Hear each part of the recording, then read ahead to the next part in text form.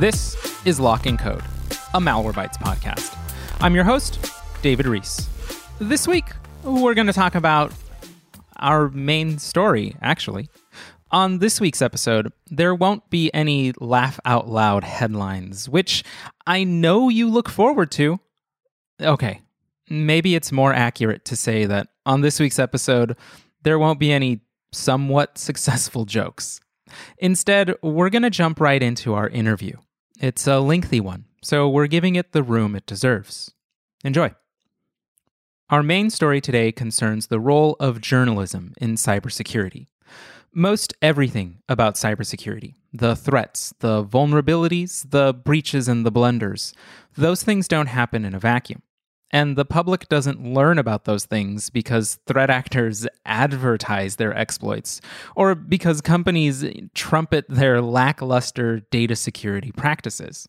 No, we often learn about cybersecurity issues because of reporting.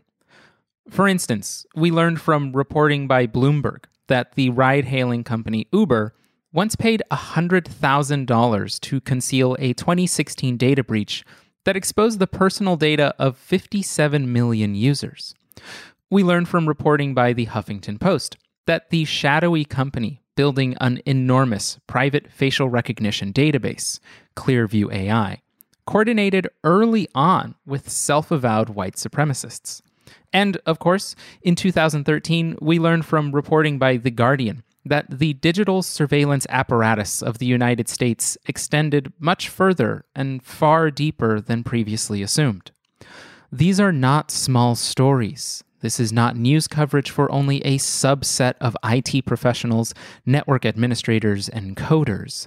And that's because cybersecurity and the news about it affects all of us. We learn about whether our products are safe to use. We read about how to safely browse online. And we try to understand why an app might suddenly disappear from the Apple App Store. Today, to help us better understand the role of journalism in cybersecurity, how the public's attention has broadened over many years, how a cybersecurity threat is deemed newsworthy, and how to avoid advice that serves no one, we're talking to Alfred Ng, senior reporter for CNET, and Seth Rosenblatt, editor-in-chief for The Parallax. Seth, Alfred, welcome to the show. Thank you. Yeah, thanks for having me. To help our listeners better understand your careers, can you tell us a little bit about what you do, who you write for, and how long you've been reporting on cybersecurity? And so let's start with Seth. Sure. So I've been involved in journalism since before I graduated college.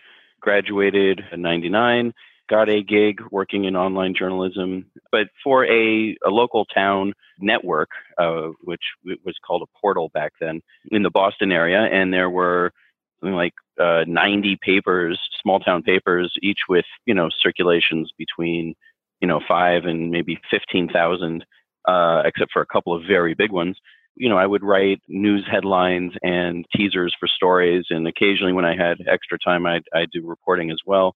And then I left Boston in 2002 and I moved to Japan to teach English and run a travel blog. And then in 2006, I came back to SF, where I'm from, and landed a gig at CNET. And I was on the CNET reviews team for, I think, maybe 5, maybe 6 years of my time there.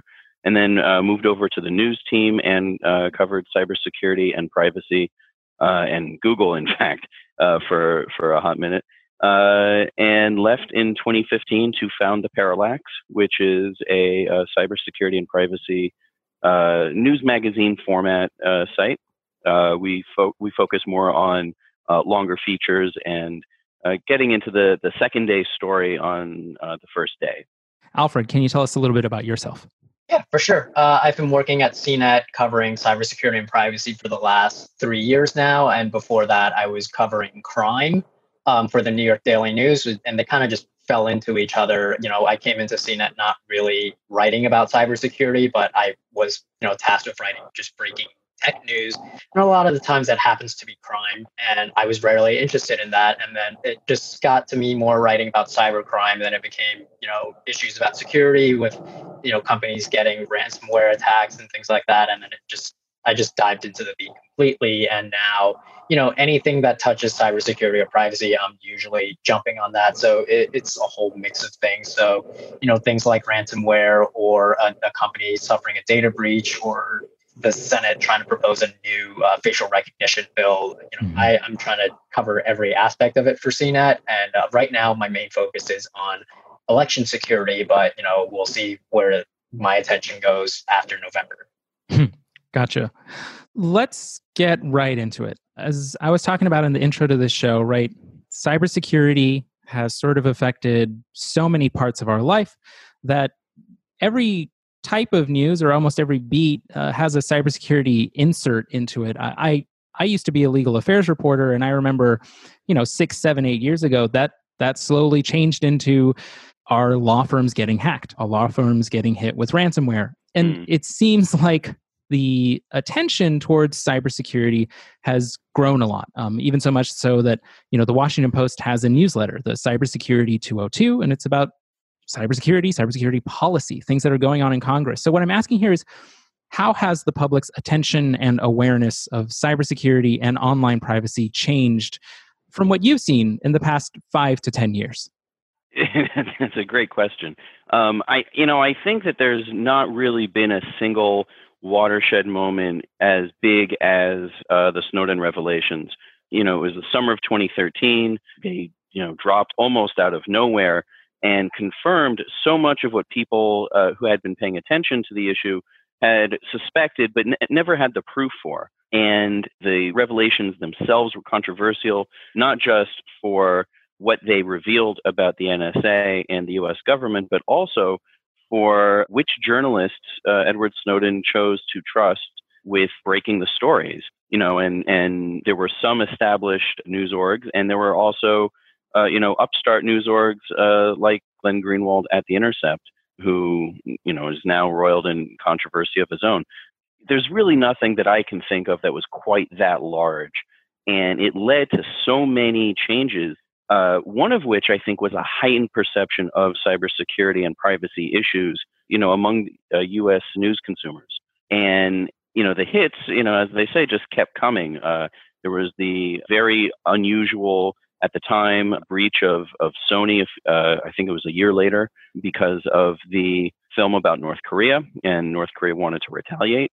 There were a lot of cybersecurity reporters at the time who, did not think that North Korea was capable or was really interested in doing that kind of thing. There were, subsequently so many breaches. These things really sort of kept snowballing until the 2016 election. And then with the Russian interference, it's now become, part of the lingua franca of American news reporting. Yeah, Alfred, we got a great kind of breakdown there from Seth, but I'm wondering, does that ring true? Did you see similar things? From what Seth was saying, I can tell just anecdotally that rang true for me when I was, again, I just used to report on law firms and, the law firms that companies hired. And suddenly with the Snowden disclosures, I now had to be asking, companies not, okay, who are you hiring for this litigation, but is any of this stuff true and does it break the law? And so I just wanted to get your input. What did you see, over the past 5 to 10 years about how the public has started to pay more attention to cybersecurity news? Yeah, my benchmark for when something becomes completely mainstream and is not, a very niche topic anymore is when there becomes like memes about it that are really obscure, but like everyone just gets, right? So have you seen these FBI listening memes? Yeah, things where like folks are just saying like, "Dear FBI agent," I think is that, but let me know. Yeah, what yeah, is it? Yeah, there's like a running meme right now. I don't know how old it is. I saw it like several months ago, but basically the running joke is that, every U.S. citizen is assigned an FBI agent that watches over them. So like the joke would be something like me waving to my FBI agent before I go to bed, and it's like them, looking at the webcam on their laptop, and things like somebody writing, I'm not feeling so well, and then they get a prompt from like your FBI agent saying like, hey, cheer up today, like that kind of thing. That to me was like a big impression of what these Snowden revelations have brought onto the culture, where it's not just something that cybersecurity reporters or people that are very involved in tech are aware of now. This is something that teens in schools are very comfortable making jokes about, which 2013 would have been incredibly creepy. But the point is that, this is just an accepted reality now, which is incredibly unfortunate. But yeah, it's like Seth said, there's so many parts of cybersecurity and privacy that kind of just force their way into our lives. You think about the election in 2016. You think about more than half of the American population having their information stolen from the Equifax breach, or a handful of hospitals and services just shutting down because of the WannaCry ransomware attack. And it becomes, people didn't go to cybersecurity news. Like, cybersecurity news came into like our lives, and obviously that with that comes an increased role in journalism to help explain all this, because this is not like simple stuff. Yeah. Right. I think one thing that's really important to bring up is, and I'm really glad Alfred went to the memes, because the meme issue, I think, is great. It shows that people are aware of things.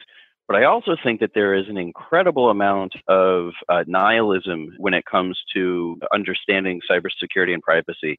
There's a lot of joking of, oh, the NSA is watching, or, don't worry about writing this down. The NSA will have a recording of it for later, which is cute, but also I think really disempowers consumers of cybersecurity and privacy news. And one of the things that really drove this home for me was I was doing a story in 2017 on the protests being organized by teenagers, school walkouts and so on, because of Trump's inauguration.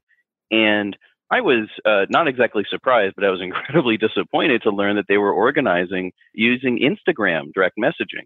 And Instagram DMs, I mean, what a great way for simple communication, but I wouldn't trust anything, related to operational security, such as, conducting a protest against the president using it. And I think that's, this attitude that it just doesn't matter, that you're going to be spied on, that you're going to be surveyed, and the potential chilling effect on, on freedoms that can have, is really something that as cybersecurity reporters, we need to do better to communicate to the people who are going to be affected most. We're not going to have tens of thousands of senior citizens out on the streets. We're going to wind up having, tens of thousands of Gen Zers and later millennials. And for people like that to know that this stuff is important and to still not care, I think is really a concerning issue for where we are as journalists covering this beat. I think that segues super well right into the next thing we wanted to look at, which is just that broad question here, right? What is, in your view, the role of journalism in cybersecurity? Because I think really plainly, right, there's the basic answer of, it's to tell the news, right? But a lot of what you've said here, right, is that, there are things that you can do better on. There's things to be wary of, like cybersecurity nihilism for one. And there's also a lot of stuff out there that is educational, like directly educational. There's recommendations for products that they're not bought by advertisers. It's just people who are like, look, this VPN is good. This VPN is bad. There's people who are doing reviews and helping you understand why things are cyber secure or not. So I wanted to, again, just ask that question and broaden it out and trying to get your perspectives here, which is, again, what is the role of journalism in cybersecurity? And Alfred, let's start with you this time. Yeah, I think there's a lot of ways to go in here on that. When you think about with privacy, right, there's a lot of cybersecurity articles that are out there that are saying, oh, if you want to stay private on Google or Facebook, go to your settings and do this, this, and this. But then there's another approach to it where, this is the school of thought that I'm really subscribed to here with these kinds of articles, is that I often think that they're kind of counterproductive, because it's kind of, putting the burden on the user rather than the industry itself, right? Like, for example, you shouldn't be forced to go through all of these settings just to get privacy to begin with. You can serve the role as an educator in cybersecurity and say, hey, you can go to your settings and do all of these things to make yourself better. Or there's other ways that you can do it, where you can say, you can work on an article or something saying, this is how the entire industry works, and this is why it's on by default. And, you should try to advocate maybe for, a change in the way that the privacy laws are, or something like that. So there is this issue of like advocacy in journalism that, it's definitely a thin line to walk here. But I think that there are some roles where you can say, you can just kind of give it on the surface level of here are the things that you personally can do, but also here are the things that the entire ecosystem is built around that, makes it difficult for you to do these things in the first place. I often give this analogy of if I wrote a guide of, how to breathe underwater. Like, yeah, if you get the scuba gear and you get, the oxygen tank and everything, like, yeah, like it's feasible for you to breathe underwater. But like somebody at some point should point out, this ecosystem is not built for you to do that. And I feel like that's what the role of journalism in cybersecurity should be. But, I understand that there is a place for, the day-to-day, this is what you can do right now kind of stuff. Mm-hmm. Seth, I also wanted to get your perspective on this, particularly because of the Parallax, like you said, as a second day sort of magazine type outlet, where it's diving deeper. It's trying to look at context, trying to analyze. And so I wanted to say, understand your viewpoint here as well, particularly with that lens.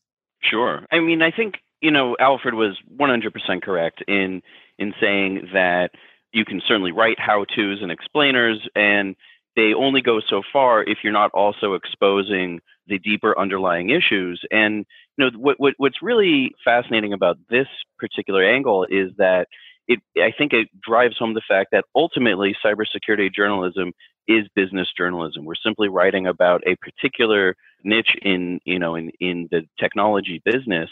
And what I think is so great about it is that there are so many different ways of explaining what is important. But if you don't talk about the role that the corporations who control so much of cybersecurity these days, have to play, and when they do things right and when they do things wrong, you're not quite giving the full picture to your audience. One thing that comes to mind are, like Alfred mentioned, cybersecurity privacy settings. You can go into Google, Facebook, Apple, whatever. But ultimately, what these companies are trying to do is put the burden of privacy on the end user. And the kinds of tools that are available to grab back privacy from these corporations really haven't changed dramatically in the past 20 years. You still need to use blockers, as browser plugins for ads and trackers. Using a VPN is a good idea in certain circumstances. Using a free VPN is a shockingly bad idea under almost every circumstance, and so on. And so there are, to talk about VPNs and not talk about why the free VPN is a bad idea, or to talk about setting your Chrome privacy and not talk about what Google gets out of Chrome, I think is really not benefiting consumers at all. Yeah, when I write about Android apps that take your data even though you don't give them permissions to do so, it's not so that it's I'm not trying to single out like a specific app ever. Or when I write about a kid's IoT watch or something like that that has these vulnerabilities that allow kids to be tracked by strangers online, I don't care that much about that one specific watch or that one specific app that's tracking people. It's more about pointing out, like, also, by the way, this is just the entire ecosystem. This is just one of the cases that we found. I'd like to include a lot more details in there about how a lot of IoT devices have these security concerns, and you should definitely consider that anytime you buy something, not just, don't buy this one watch. Again, that's part of where cybersecurity journalism, I think, is not having the impact that it needs to, which is that it's great to say you need to be aware of what's going into your IoT watch or toothbrush or whatever. But if we are not encouraging companies or calling out companies that don't make that information easy to discover, we are dropping the ball. And I think a lot of these companies, especially, IoT companies that are making very cheap products with low margins, and, of dubious provenance, it's really crucial to understand what the device is, what it does. When we talk about the latest product from Ring, it's one thing to say, you can now survey the inside of your home with a flying drone. But if we're not talking about what Ring has done, otherwise, especially in conjunction with law enforcement, then we're missing the point, I think, and not getting the most useful information to our readers. It sounds like then the role, of course, is multifaceted, and a lot of it is providing that context that people need. It's not reporting on this is happening to us right now. So this example is this. It's not reporting on the individual fires that are taking place in California. It's reporting on the individual fires and their context in climate change. Am I exactly? Yeah. That's exactly what I'm saying. And when we don't do that, when we don't even flick at it in a story, we're not doing, I think, the best that we can. And a lot of these things, I think, are relatively easy to at least acknowledge and highlight for readers. I think both of you address some pretty strong things here, right? Things that are talking about the type of coverage that doesn't help consumers. And I wanted to further explore that, continuing on not just coverage, but also maybe some types of advice. Are there types of cybersecurity or online privacy advice articles, like you were saying, change this setting or do this, that are not helpful, more than what we've discussed? And I'm thinking of things also myself here of things that are just too technical, things that people aren't going to get. And I wanted to explore that again further with you folks. What isn't helping the reader?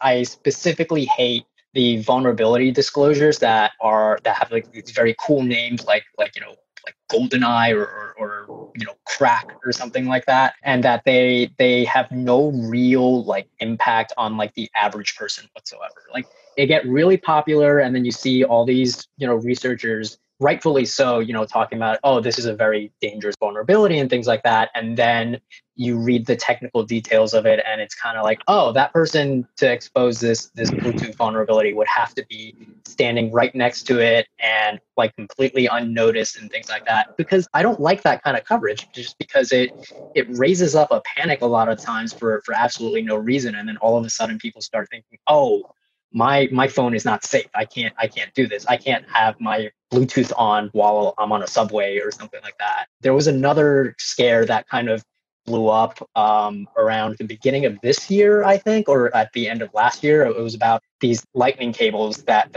could hack your phone or something like that. And that's real. I had seen Hack5, and I've seen it at DEF CON, where somebody made a fake Apple like lightning cable that could siphon data off your phone without you knowing. But all of a sudden, the LA or somewhere in California, their sheriff's office put out a warning about these things. Like, watch out. And then all these news outlets that don't have any security reporters pick up on it and say, hey, don't trust any cables from anybody.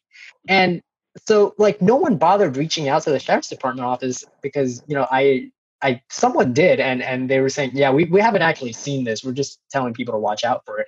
And that was the thing. Like, this was never really a risk for like anyone in the public, at least. And it was presented like it was this big, like, scary thing. And that's the type of coverage that I try to avoid in cybersecurity.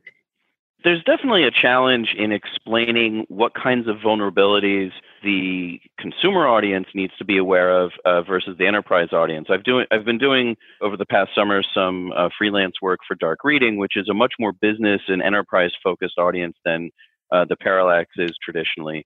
And so I've really been exposed now to both sides of that equation, where something that the business audience does need to be very aware of, especially as it affects their corporate networks, may not be something that you really have to worry about as a home consumer. And one thing that I think we really, of all the things that we dropped the ball on, we really need to do better at is explaining to readers, no matter where they are on the consumer to enterprise spectrum, how to think about what your personal OPSEC is, or your corporate OPSEC is, your operational security, and to think about what the threat model for that looks like. One of the fascinating things about COVID and the shutdown is that suddenly everyone's become their own home IT guy, which means that you have to be far more aware of your network security at home than you ever had to in the past. People are simply conducting, highly sensitive business and enterprise transactions over their home networks in ways that they never had before, never had the permission to do before. Exploring what that means for the home consumer, is one thing that is really important. The overall issue of getting at what is OPSEC, what is a threat model, how do you determine what's actually a concern of yours? You don't need a baby seat in your car if you don't have a baby, right? I mean, that's it's a little silly. So how do we think about these things, and what do we do to communicate that to the reader? I think is it's an ongoing issue. There's no pat answer to it, but it's something that I wish was more in the forefront of the kinds of reporting that we put out there. And if it were, I think we'd have less FUD, fear, uncertainty, and doubt, and less bad reporting. The WhatsApp story that The Guardian ran, I think it was 2 years ago, about how WhatsApp could be hacked was completely off base, almost entirely counterfactual. And, like Alfred said, a little bit of digging goes a really long way in verifying whether a story is worth reporting on. Yeah, a similar situation happened last week also. There was a report about, Iranian hackers who basically the whole concept was that, the whole concept was that end-to-end encryption is no longer safe from Iranian hackers because they were able to steal messages from people's telegrams, which is another encrypted messaging app. But the thing is that, that's what the headline said. But the whole point was that they compromised the device. They didn't compromise end-to-end encryption. So they compromised one of the ends that it would go to. And when you have that, you basically have anything else that you would need. But, the whole presentation of it was, end-to-end encryption is no longer safe. And it was just, it's very frustrating when you see stuff. I wanted to go back to something you said here, Alfred, which is exactly on this point, right? You see things either that are overblown or they're not even factually accurate with the actual details of the vulnerability. And you were talking about that example with the sheriff's office. And so I wanted to find out, asking both of you, let's say you see something like that. Let's say you see something that says, here's this vulnerability. My goodness, it's going to affect this many people. That's like the headline. It's like the sky is falling, but you dig a little deeper and you find out it's not there. My question is, when you've found that there is no there, is there a conversation of, okay, we just don't report it? Or is there a conversation of, there's so much fervor being whipped up that we report on, hey, don't freak out about this? I don't even know if it's so much of a binary. I wanted to figure out, what are the next steps? Here's a great example of that. The Supermicro story that Bloomberg ran, like last year. Was that last year? I can't tell time anymore. Time flies. This is the longest March ever. But that story was really fascinating. There was a lot of detail in there. There was a lot of stuff that made you go, wow, this just confirms every suspicion that we have about China and Chinese manufacturing. And to this day, I don't know of a single news outlet that was able to reproduce any of that reporting. I may have missed something, but I'm almost certain that it's been irreproducible. And what do you do with a story like that, where it's so massive and it sucks all the oxygen out of the room for it was at least a week, and it can't be verified? That's really, really tricky. I personally just don't deal with it unless there's a reason to debunk it, unless there is somebody who knows, who can actually debunk the story. Then I'll consider it. But it also depends on what else I'm working on. There's so much out there. We have to be careful, I think, about playing, journalism cop. That's what Twitter is for. Yeah, you always run the risk of amplifying a myth when you're debunking it. Just when you say, hey, look, this thing is not true.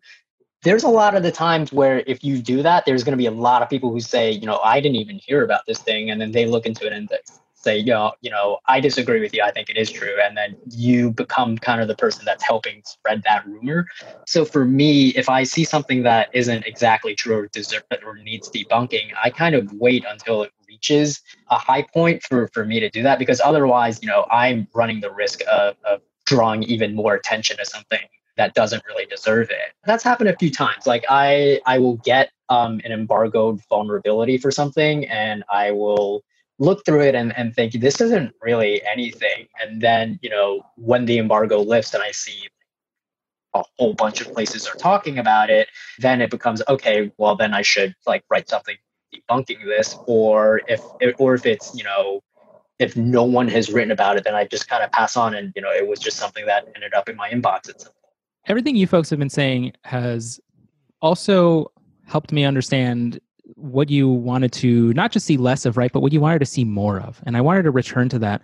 Particularly, Seth, you were talking about how there should be a greater understanding, a greater presentation of operational security. You know, how every person has their own threat model. And that threat model, right, that might call for even a different encrypted messaging app. You know, not every messaging app provides the exact same capabilities. And there might be some that are better for what you need. That's things that, you know, we've seen here at Malwarebytes as well. And so I wanted to open that question up again and let you kind of dive deeper into it. What do you wish you saw more of in cybersecurity journalism? Funding. I just relaunched the Parallax newsletter, and I've got a Patreon going finally. And I got to say that there are so many outrageously talented journalists who have worked, over the past 30 and 40 years in cybersecurity and privacy journalism who are fully capable of continuing it, but just simply cannot make a living at it. Cybersecurity focused companies, I think, need to be investing in journalism in an altruistic way. Certainly, if the president can get tax write-offs for his shenanigans, these companies can get write-offs for funding independent journalism. But I think that the more journalists that are looking at cybersecurity, the more journalists that are integrating cybersecurity issues into their own beats, whether environment may be a stretch, but certainly there's plenty of other privacy and computer security issues that do affect other beats, and to consider how those fit in, and what role does cybersecurity play in these things? Is there a cybersecurity concern or privacy concern, for the local metro crime beat? These are things that need to be thought about and discussed more. And the way that security is starting to be more integrated into tech development from the get-go, I think that cybersecurity journalism needs to be an A1 concern for stories far beyond the beat itself. Alfred, what about you? Yeah, I agree with Seth actually about the threat modeling. I would love to see more of that in tech journalism, cybersecurity reporting, just because when you don't threat model properly when you're writing something, it's extremely counterintuitive. Like if you tell your uncle to start using Tor browser for like doing average things online, like they're going to be turned off the next time you try to give them advice on something actually normal. And yeah, it's just when you don't threat model properly, your advice is not going to be respected in the future. And I think that it's hard to get that back. And then the other thing I would really like to see in cybersecurity journalism is just, we started this podcast talking about how this is a part of mainstream culture now. This is everything. You have teens, hacking into Twitter. You have, kids DDoSing their school district so that they don't have to go to Zoom University. And, it's a part of like mainstream like culture now. But the thing is, like, we haven't seen that in newsrooms, right? Like you don't, you obviously there's cybersecurity reporters for tech outlets like CNET, Seth's starting his own outlet at the Parallax, but you don't really see, and obviously the Washington Post, New York Times, these big newsrooms have the finances for a cybersecurity reporter, but your local news station like WKC, whatever, they're not going to have a cybersecurity reporter, and then that's when you get these like random reports about like this hacker like blew up a computer, and it's extremely frustrating when you see stuff like that, because when you think about the lack of cybersecurity knowledge like across the country, like it's not among our readers. It's when you think about it, talking about election security, a lot of the times the issues are with these local counties that only have like 5 volunteers or something like that. They don't have an IT staff. And that's really who we should be reaching to. But I would hope that they're reading our writing, but most likely they're getting a lot of their news from like their local news station, and they are heavily missing out on these resources. I think there does also have to be one other major consideration that we haven't even begun to really talk about, and I think you could do hours on, is where ethics and morals lie in cybersecurity and privacy decisions. What makes an ethical cybersecurity decision? There was talk for a hot minute a few years ago about ethical hackers, which you know, I think is a term that many hackers don't like because it implies that they don't have ethics. Certainly, there are some who may have ethics different from others, but you know, ultimately, hackers, I think, more than any, well, cybersecurity and privacy hackers, I think more than any other form of tech developer, think more about what they're doing in general and sort of approach their chosen field almost in a, you know, heroic mindset. I think a great example of this most recently is Marcus Hutchins, you know, who started off doing not good things, you know, in cybersecurity. And then WannaCry came out, and by that point, he had, you know, figured out a little bit more about his life. He started looking at WannaCry, and he was able to shut it down before it caused widespread damage in the US. And I think that kind of, where are the decisions being made? Who's making the decisions? You know, the controversy that we're seeing at Facebook right now is, you know, is a great case study, unfortunately, in real time. But it's a great case study of where do ethics come into play in privacy considerations. So I'd like to see a lot more of that.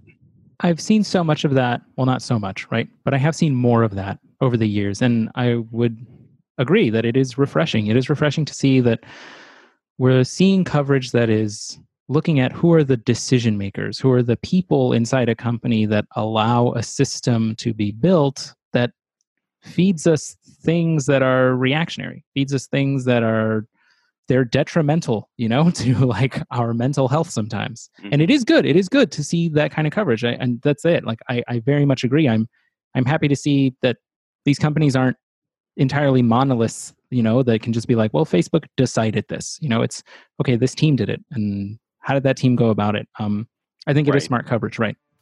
Seth, Alfred, I just wanted to thank you again for being on today's show. Great. Thank you very much. It's been a lot of fun.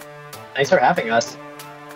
To our listeners at home, we'll talk to you again in 2 weeks when we speak with Jamie Court, president of Consumer Watchdog, about the value of Cybersecurity Awareness Month for the consumer.